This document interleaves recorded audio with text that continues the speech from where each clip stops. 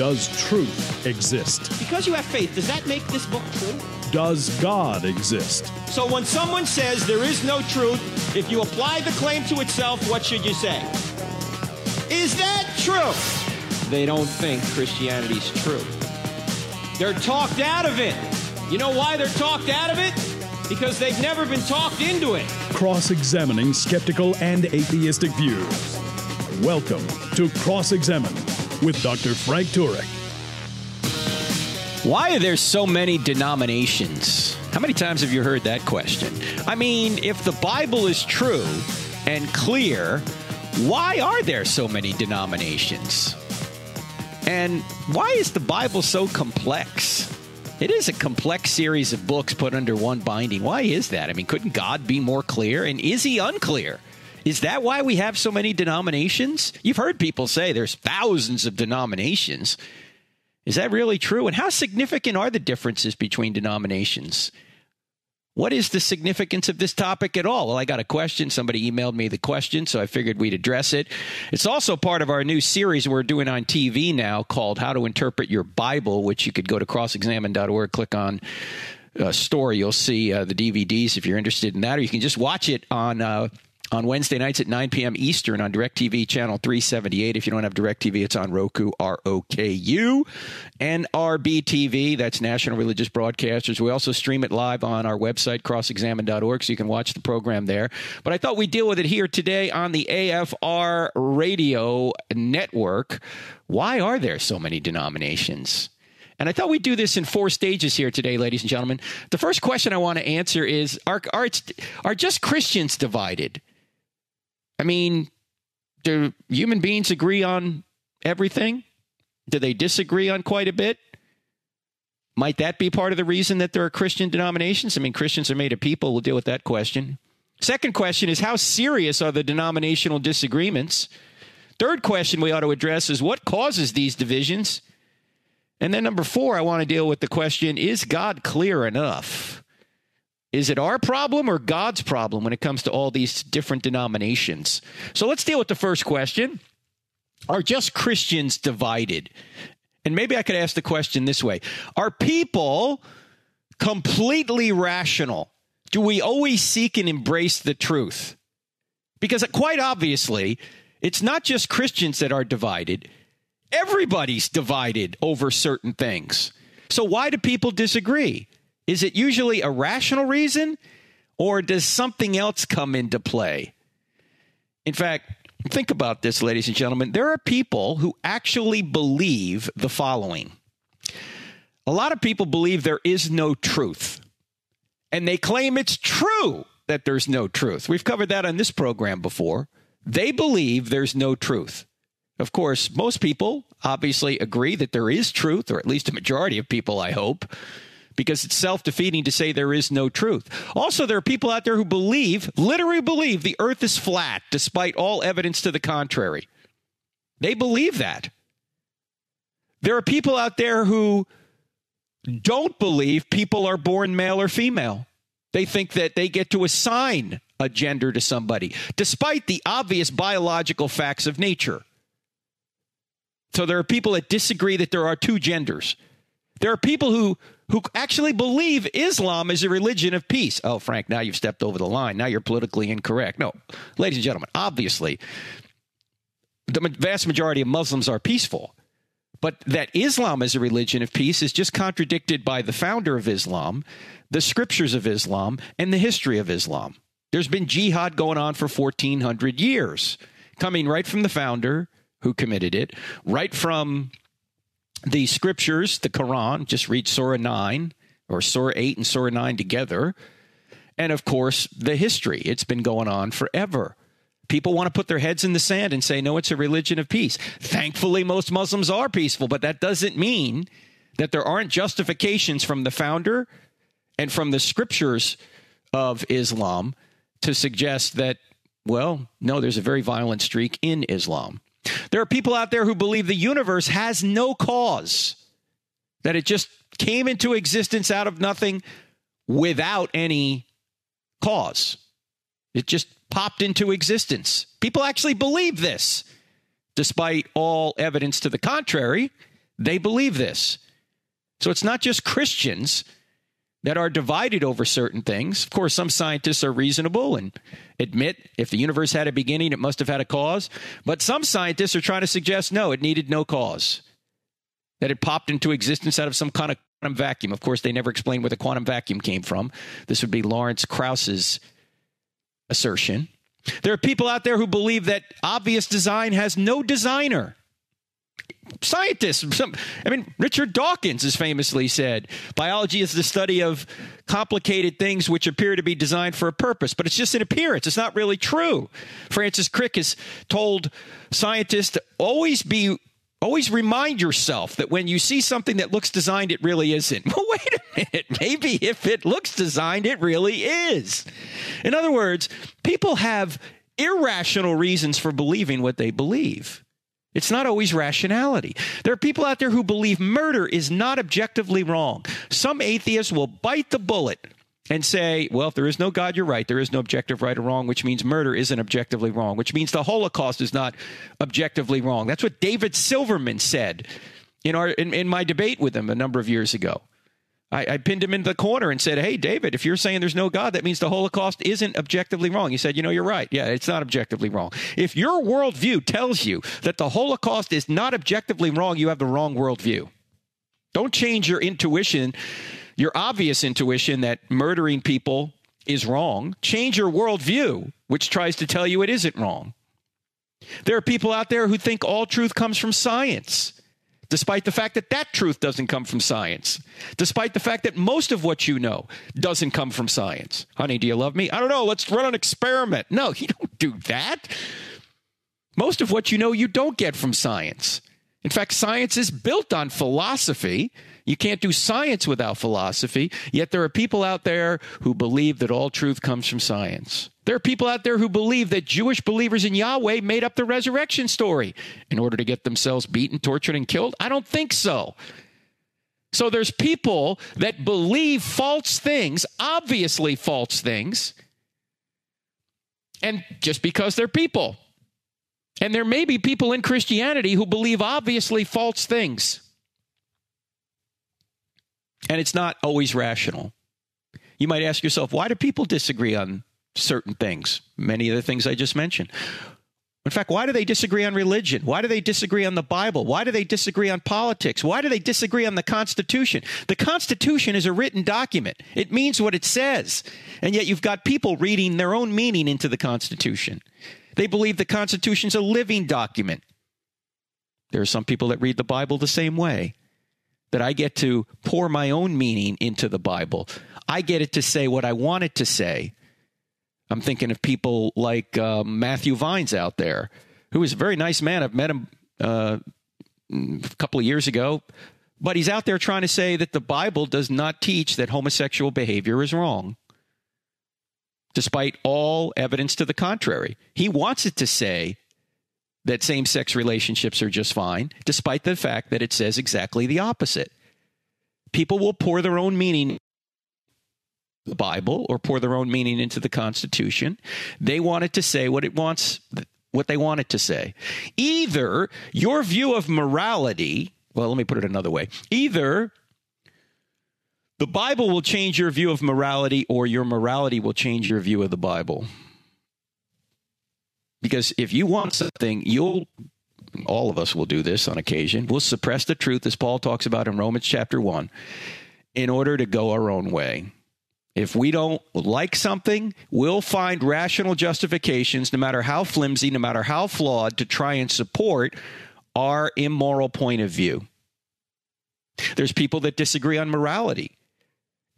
Deep down in their hearts, they know right and wrong, but they'll disagree on morality because they like a certain thing that they want to do. There are people that even disagree on science, scientific issues. See, it's not just religion that disagrees. In fact, there's a lot of disagreement in science right now, which we'll talk about right after the break. You're listening to I Don't Have Enough Faith to Be an Atheist with Frank Turek right here on the American Family Radio Network. Our website is crossexamined.org. That's crossexamined with a D on the end of it, .org. Don't forget to download our free app, 2 words in the App Store, Cross-Examined. Cross-Examined. You'll get the radio program and the TV program. We're back in 2. Don't go away. Ladies and gentlemen, can you help me with something? Can you help me get this podcast before more people? Not only tell your friends about it, but go up to iTunes and put a 5-star review on the I Don't Have Enough Faith to Be an Atheist podcast. If you do that, it will help us move the podcast up the charts so more people will hear it. Thank you so much for partnering with me on this.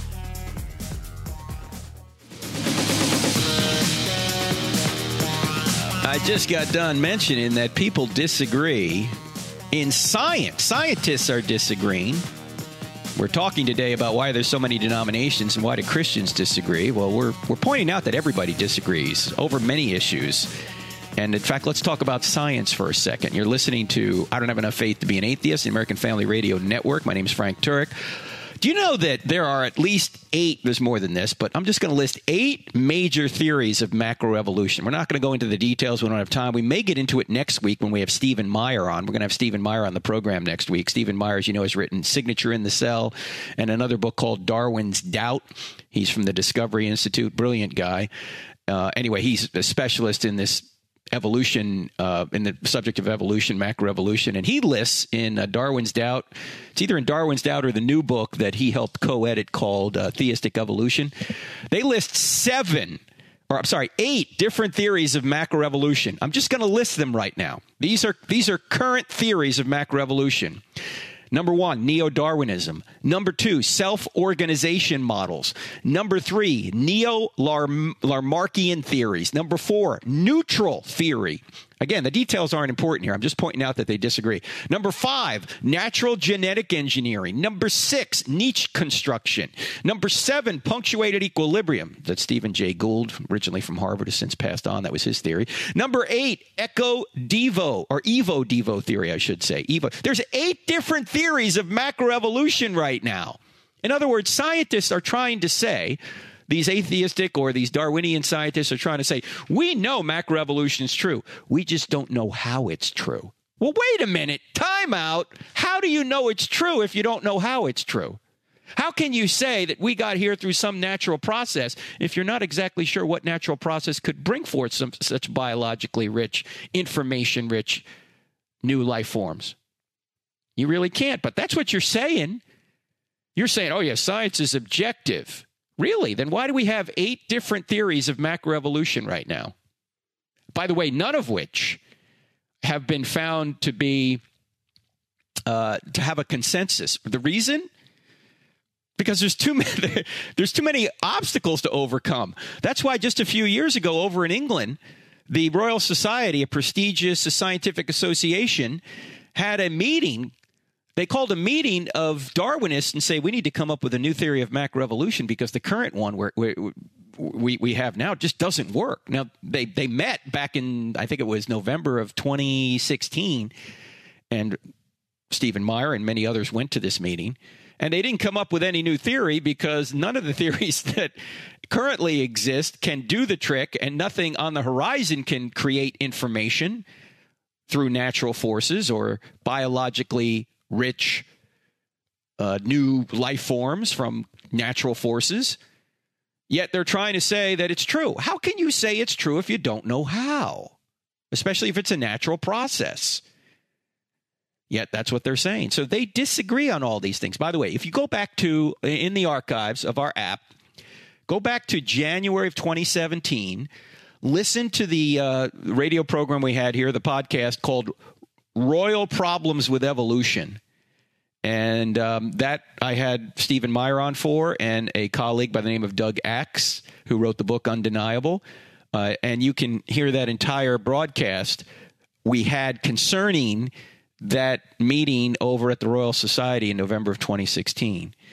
In fact, there is a Wikipedia page. Now, I know you always can't trust Wikipedia, but quite frequently there's very good information on Wikipedia. And there's this page that you can look up. It's called Superseded Theories in Science.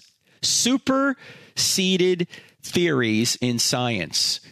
And I'm just going to list how many different theories of science have been superseded since the scientific revolution began, say, in the 1600s. Do you know there have been 11 theories in biology that have been superseded. There have been 5 in chemistry, 17 in physics, 8 in astronomy and cosmology. There's been 9 in geography and climate, yet we know climate change is true, right? There's been 8 different theories that have been superseded. There have been 14 in geology and 8 in medicine. There's probably been more in medicine, but these are the theories that have been superseded, that have been mentioned in this superseded theories in science Wikipedia page. What am I saying here? The point here is that science is tentative and that people disagree. In fact, as I point out in the book Stealing from God, on the chapter on science, the title of the chapter is Science Doesn't Say Anything, Scientists Do. Well, why do we have all these different theories that keep getting overturned? And why do we have current theories, 8 different current theories of macroevolution, if science is so objective? Because science doesn't say anything, scientists do. People come to conclusions not just based on rationality and evidence, but on emotional reasons or volitional reasons. And sometimes they don't have all the evidence. And sometimes the evidence is contradictory or conflicting with their theory. And so there's all sorts of different reasons that people disagree, even in science. So it should be no surprise that people disagree when it comes to religion. Or it should be no surprise that people disagree, even people who call themselves Christians.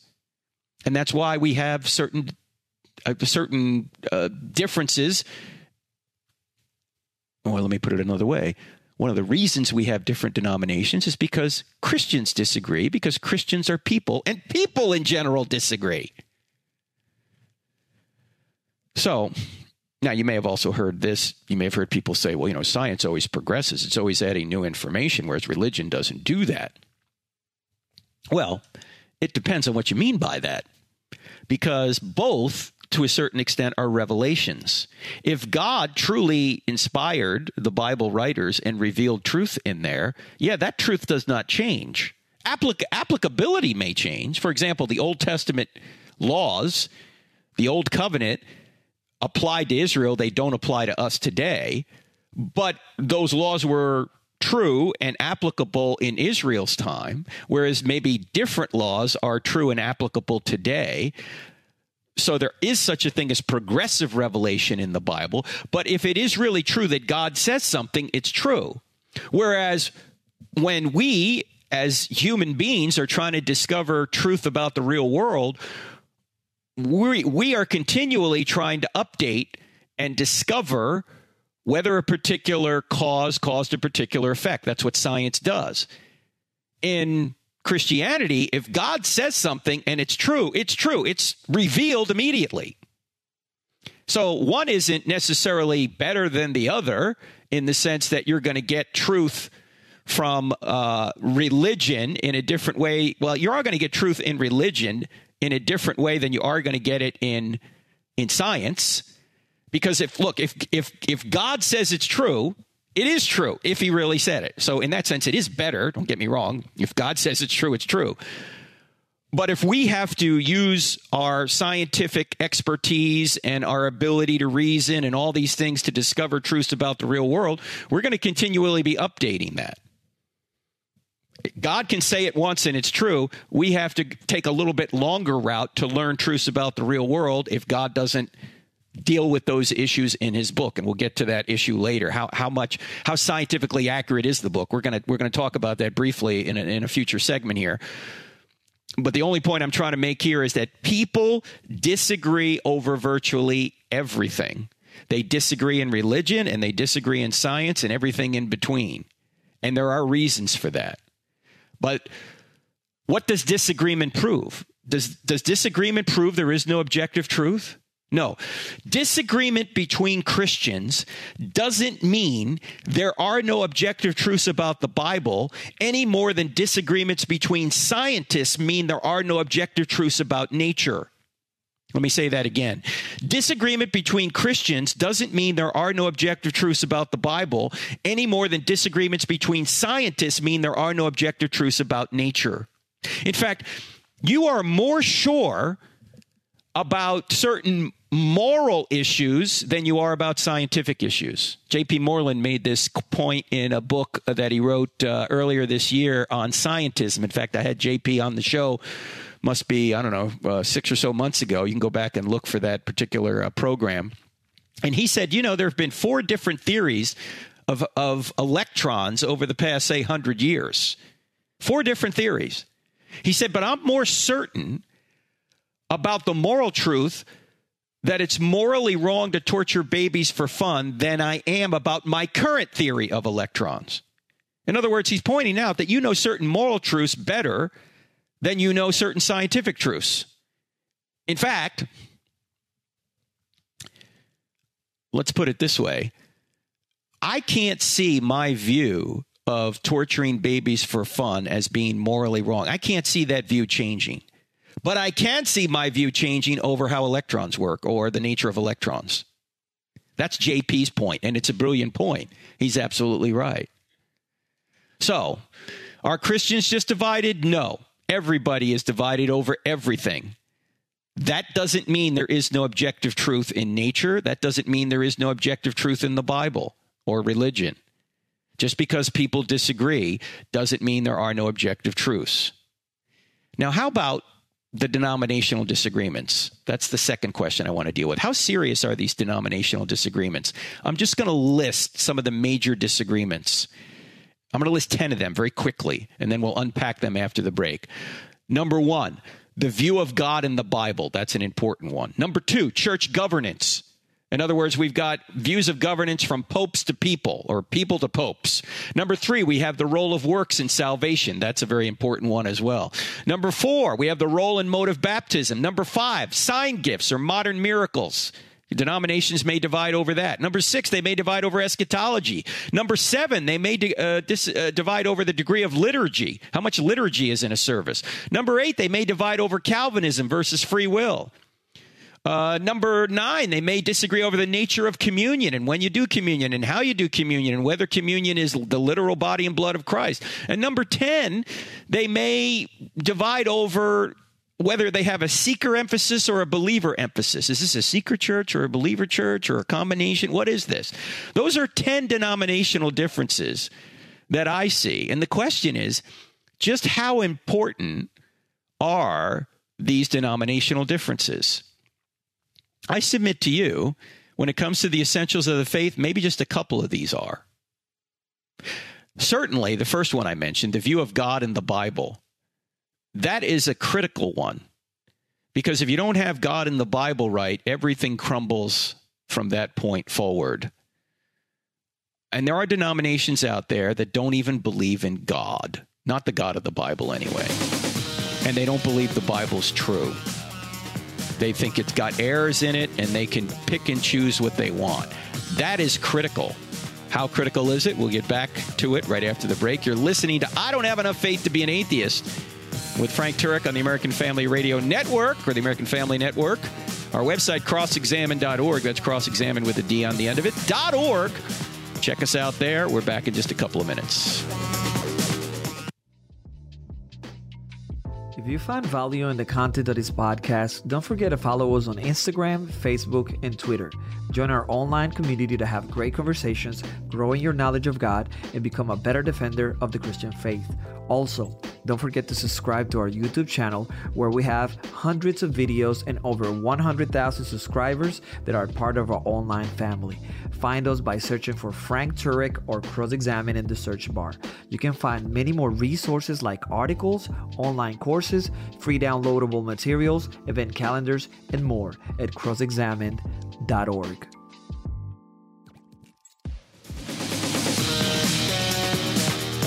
Denominational differences. Why do we have so many of them? And what's causing these denominational differences? So we've already covered that it's not just Christians that are divided. Everybody's divided over just about everything.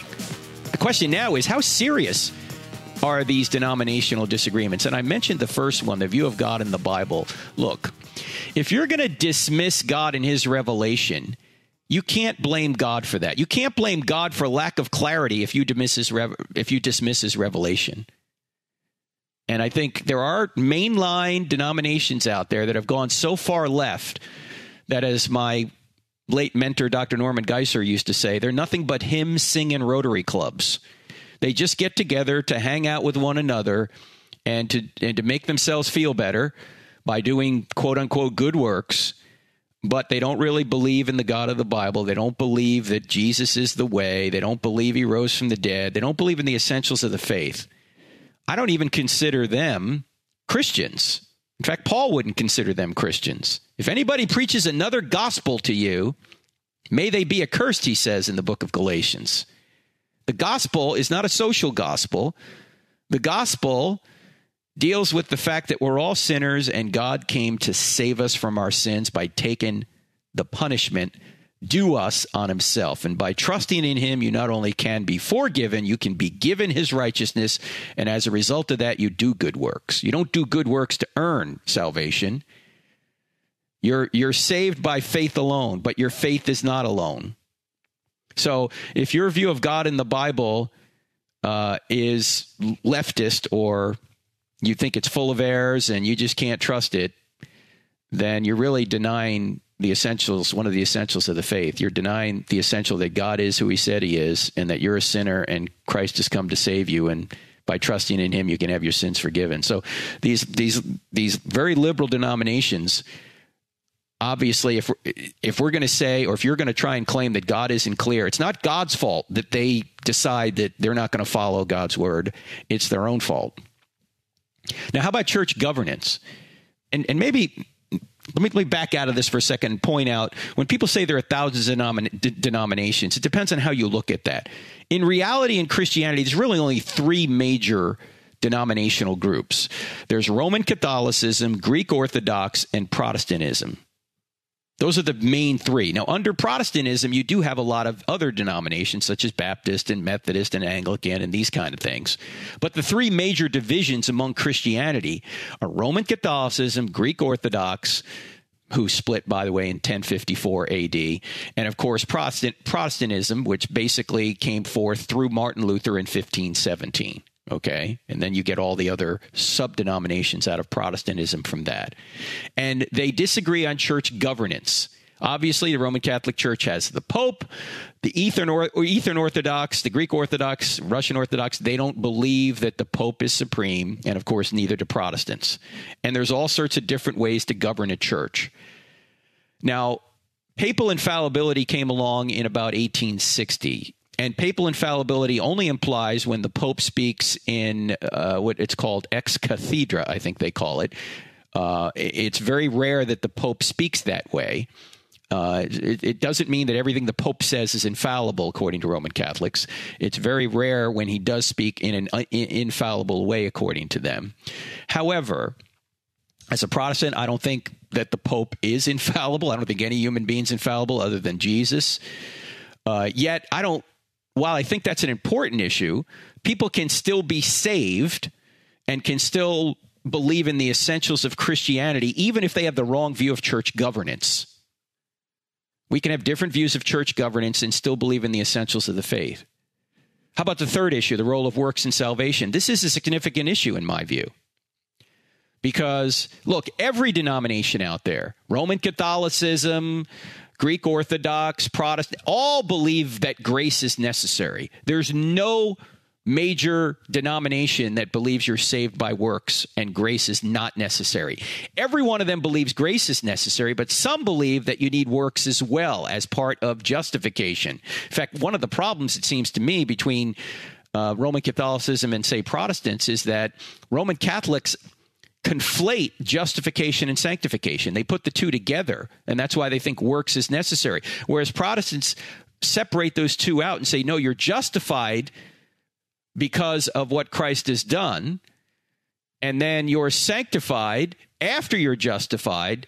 You're sanctified to do good works. As Paul says in Ephesians 2, that we are saved by grace through faith, but we're prepared to do good works because of what Christ has done for us. By trusting in him, we will want, out of gratitude for what he's done to us, to do good works.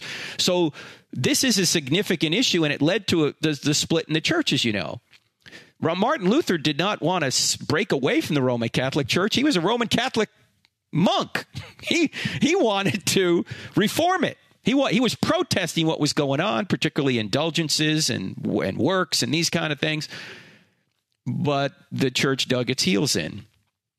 And in the Council of Trent basically said that if you don't believe works are necessary, then anathema on you.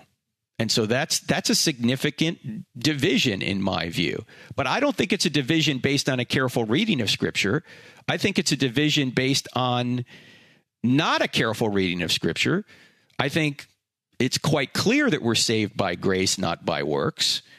And so the Roman Catholic view, in my view anyway, is wrong. Now, that doesn't mean you can't be saved and be in the Roman Catholic Church. I know plenty of people who are saved in the Roman Catholic Church. In fact, when people ask me, do you think Roman Catholics can be saved? I say, I even think some Baptists can be saved. Because it's not where you go to church that determines whether or not you're saved. It's whether you've accepted the free gift of salvation. So, in fact, look, I was brought up in the Roman Catholic Church. I went to Catholic high school. It's because I'm from New Jersey. It's law. You need to be Catholic up there. Well, actually, not really. But you get the idea. Most Christians up there were Catholic Christians. And I've been to hundreds of Catholic services. Now, this might not be true everywhere, but it was certainly true in my experience. In all the Catholic services I've been to, all the masses I've been to, I've never once heard the gospel. I never once heard salvation was by grace. Never once. Now, that doesn't mean that, again, that maybe there are people preaching that in the Catholic Church. Maybe there are people out there who understand that. I know several Catholics who do understand salvation is by grace. Even if they think you have to add works, they understand grace. So it is an important denominational difference, but I don't think it's God's problem. I think it's our problem. I think the scriptures are clear on that. In fact, Paul even says, if righteousness could be attained through the law, then Christ died in vain. Why would God send his only son to be brutally tortured and die if he could get to God any other way? There's no reason for Jesus if he could get saved through works. So for me, anyway, the view of God in the Bible is an important view, or important denominational difference. And the view of works and salvation is an important denominational difference. But people can still be saved, even if they don't have all that theology correct, if they understand that Christ is necessary for their salvation. The other issues, I think, while maybe important debates among Christians, I don't think they strike at the heart of salvation. The role and mode of baptism. Yes, some denominations like the Church of Christ think you have to be baptized, particularly in their church. I think they're wrong. We talked about on this show before that baptism, water baptism, is not necessary for salvation. What's the shortest answer to that? Or the shortest way of explaining why it's not? Just go to 1 Corinthians 1. Paul says, I didn't come to baptize, I came to preach the gospel. And then in Romans 1, he says the gospel saves. So basically in 1 Corinthians 1, he's saying baptism's not part of the gospel. And in Romans 1, he says the gospel saves. So therefore, being saved doesn't require water baptism. Now, water baptism is something that symbolizes that you're saved, and you ought to do it as a witness to others, but it's not necessary for salvation. So we can argue over that, but I think it's clear that baptism's not necessary for salvation. Sign gifts, modern miracles, eschatology, degree of liturgy. These are all issues that they're secondary issues. I mean, in fact, as Paul says in Romans chapter 14, he basically says don't major in the minors. Don't make secondary or disputable matters primary matters. People can disagree over these things. In fact, some disagreement is good here. Like, for example, how much liturgy is in a service. Well, some people can worship God better in a liturgical service. Others can worship God better in a less liturgical service, a more free-flowing service. That's the beauty of Christianity. God can minister to all different personality types and all different temperaments through different worship styles and in different denominations. give these different worship styles or have these different worship styles. I think that's an advantage of denominations. It might be a minor advantage, but it still can be an advantage. So the point I'm making here, ladies and gentlemen, is that while there are a few serious denominational differences, even the major divisions of Christianity, Greek Orthodox, Roman Catholicism, and Protestantism, at least in a macro sense, they agree on all the essentials if they're conservative. They agree that there is a God and you are not him. They agree Jesus came to earth and lived the perfect life and died in your place, and you need to put your trust in him in order to be saved. They believe Jesus is going to come again. They believe in the deity of Christ. These are the essentials of the faith. They all agree on that. In fact, let me put it this way. And let's go back to our and I don't know all that much about Greek Orthodoxy, or the Greek Orthodox or the Orthodox Church. I know some things, but I haven't experienced it myself. I haven't been to services like I have the Roman Catholic service. But let me say this. Let's just look at Protestants and Catholics for a minute. Conservative Catholics and conservative Protestants have more in common with one another than they do with their liberal counterparts. In other words, conservative Protestants have more in common with conservative Catholics than they do with liberal Protestants. Liberal Protestants don't even hardly believe in God. As I said earlier, as my friend Norman Geisler said, liberal Protestants are like hymn-singing Rotary clubs. They don't even really believe in the God of the Bible or the authority of the Bible. Whereas conservative Catholics do, even though they may have extra books in the Old Testament. We all agree on the New Testament. And in fact, conservative Catholics have more in common with conservative Protestants than they do with liberal Catholics. So the real issue isn't as much Catholic Protestant. The real issue is liberal conservative. That's the issue. And if you're going to be a liberal and deny what God has said, then it's not God's fault that you've come to the wrong conclusion. It's your fault. That's why there are denominations. It's because human beings decide what they want is what they want, so they're going to believe that. All right, you're listening to Cross-Examine with Frank Turek on the American Family Radio Network. We're back in just 2 minutes. Don't go anywhere. Ladies and gentlemen, I Don't Have Enough Faith to Be an Atheist is a listener-supported radio program and podcast. If you like what we do, would you please consider going to crossexamined.org and giving us a tax-deductible donation? 100% of your donations will go to ministry, 0% to buildings. Thanks so much. Why are there so many denominational differences? That's what we're covering here today, ladies and gentlemen. And I forgot to tell you that this weekend, I'm going to be at the Heights Baptist Church in South Chesterfield, Virginia, the morning services. And then Sunday night at 6 p.m., we're going to do I Don't Have Enough Faith to Be an Atheist and have plenty of Q&A Sunday night. I hope you can be there.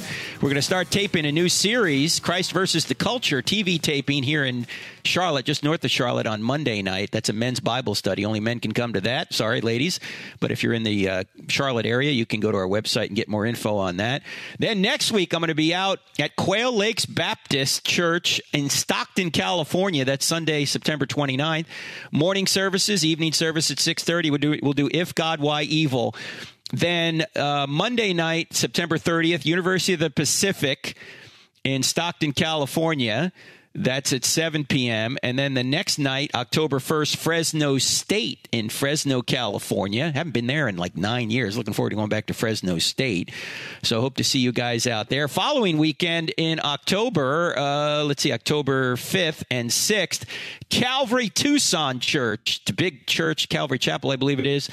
All the services during Saturday and Sunday. And then University of Arizona, Tucson, Arizona, on Monday night, October 7th. And, of course, the National Conference on Christian Apologetics. That's going to be October 11th and 12th here in Charlotte. Go to ses.edu. You want to be a part of that, ses.edu. Hit conference.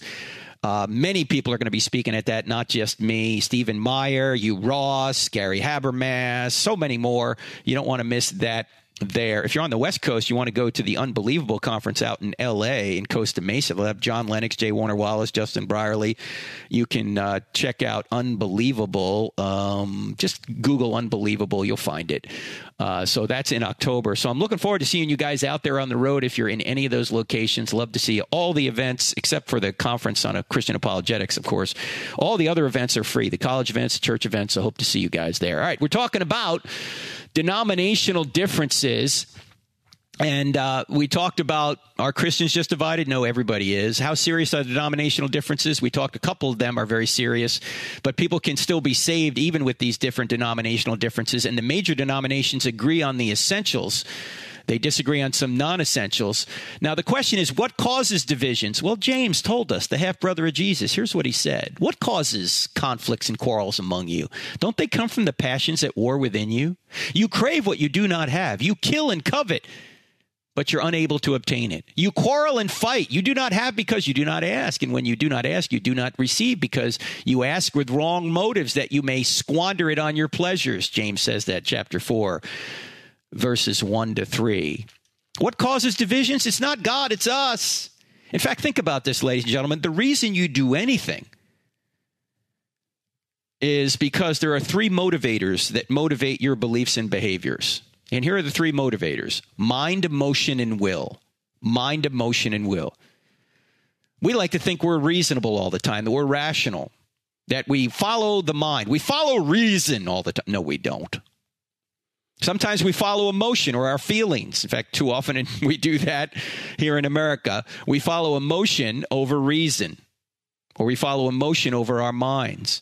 And then, of course, the third is the will, desires. I just want something, so I'm going to suppress my reason in order to get what I want. Mind, emotion, and will. So people disagree because they don't always follow reason. And sometimes when they do follow reason, they don't have all the information, so they come to wrong conclusions. So what are some mind motivators? Think about this. We have incomplete information. We have wrong information. The information's too complex. We have a bad interpretation. We've been sinning, which has led to futile thinking. We believe in relativism. So we think, oh, you got your truth, I got my truth. Our psychological temperament is such that we're more emotionally led rather than reason led. Sometimes we're just uncurious. Sometimes we're apathetic. Sometimes we just don't believe. Sometimes our minds are led astray because we allow them to be led astray by Satan and demons. Yeah, I believe in the evil spiritual realm as well. These are all mind motivators. So sometimes we just come to wrong conclusions because of these reasons. Now, Jesus assumed that we could know, that intellectually we could know the truth. Jesus said, have you not read what David did? Or have you not read in the law? Or have you not read in Matthew 19, he talks about? Have you never read in the scriptures in Matthew 21, he says? Or have you not read what was said to you by God in Matthew 22? He says, go and learn what this means. I desire mercy and not sacrifice in Matthew 9. In other words, Jesus assumes we can know what God wants. In other words, that our reason ought to be able to follow what God says. But there are too many factors that get in the way of our reason. Then we have emotional motivators. Maybe we're emotionally immature. Maybe we've had an abusive upbringing, so it's not completely our fault. Maybe we have an unpleasant association with something. Maybe Christians have wronged us, and so we have an unpleasant association with Christianity and the Bible, and so we emotionally turn Christianity and the Bible off. Maybe we have a bias. Maybe we're angry. Maybe we have guilt, jealousy, tradition, comfort, security. These are all emotional motivators. If I interpret the Bible that way, that's going to make me insecure or make me uncomfortable or force me to do something I don't want to do. So we come to different conclusions that way. Jesus actually said this. He said in John chapter 8, talking to the Pharisees, he says, why do you not understand what I say? It is because you cannot bear to hear my word. That's why. You can't bear it. Paul says we suppress the truth and unrighteousness because we want to go our own way. We have emotional motivators that pull us away from the truth. But probably the one that pulls us away from the truth the most, and the reason that we're led into these denominational differences is we have desire motivators. We don't like the message. We want moral autonomy. We're persuaded by sex, money, and power. And that's why we're going to dig our heels in and not trust what the Bible says. We'll give in to peer pressure. That's a desire motivator. What my friends think about me is more important than what God says. We'll say that. We won't say it. We'll think it. Oh, look, I don't want to take a stand against same-sex behavior. I love people so much that I'm not going to stand in the way of that. No, if you truly love people, you'll tell them the truth. And you'll do it in a way that at least they could possibly hear. But to give in to peer pressure is to say that what people think about you is more important than what God thinks about you. You'll give in to family and friends. Maybe your personal identity is tied up in how you interpret a particular passage. Maybe you like the current cheerleaders you have. Tim Keller made this brilliant point, particularly on the sexual issues. He'll say, on Facebook, if you say something, you'll have a certain group of cheerleaders cheering you on. If you say something else, you'll have a different group of cheerleaders cheering you on. For example, if somebody says, with Jesus on the same-sex issue, well, some Christians will say, well, good for you. Others will say, you're a bigot, you're a homophobe. If you say suddenly now, I'm with the culture on this, now you're going to have a whole bunch of people cheering you on who agree with the culture, and the Christians are going to say you're wrong about this. You're just changing cheerleaders, says Keller. Yeah, that's true. Tradition, comfort, security, these are all desire motivators. You want to stay invested in the status quo. You don't like the inconvenient implications of a particular Bible passage. And so you're going to overlook it, and you're going to divide with other Christians on that. You don't care. You're apathetic. There's pride. There's selfishness. There's a lack of love. The cost is too high for you. Satan and demons might come in as well. There's sin. There's idolatry. Or you just love something more than what the Bible says, than what God says. And so you're going to divide with other Christians. These are all reasons we divide, ladies and gentlemen. There's scores of these reasons. The main bottom line to all this is it's not God's fault, it's our fault. In fact, if you don't read the Bible, do you know that the Bible reads you? I mean, here are some of the things said in the Bible, and I defy you to tell me these things aren't true. Here's what Jeremiah says. We have deceitful and wicked hearts. Paul says we suppress the truth to go our own way. Jesus says we love darkness rather than light. Jesus said, I would love to have you follow me, but you are not willing. Jesus said we nullify the word of God on account of our traditions. James says we have passions at war within us. Paul says we will not tolerate sound doctrine, but with itching ears gather around us teachers to suit our own desires. Bingo, I defy anybody to say that those things aren't true, because they're true of me.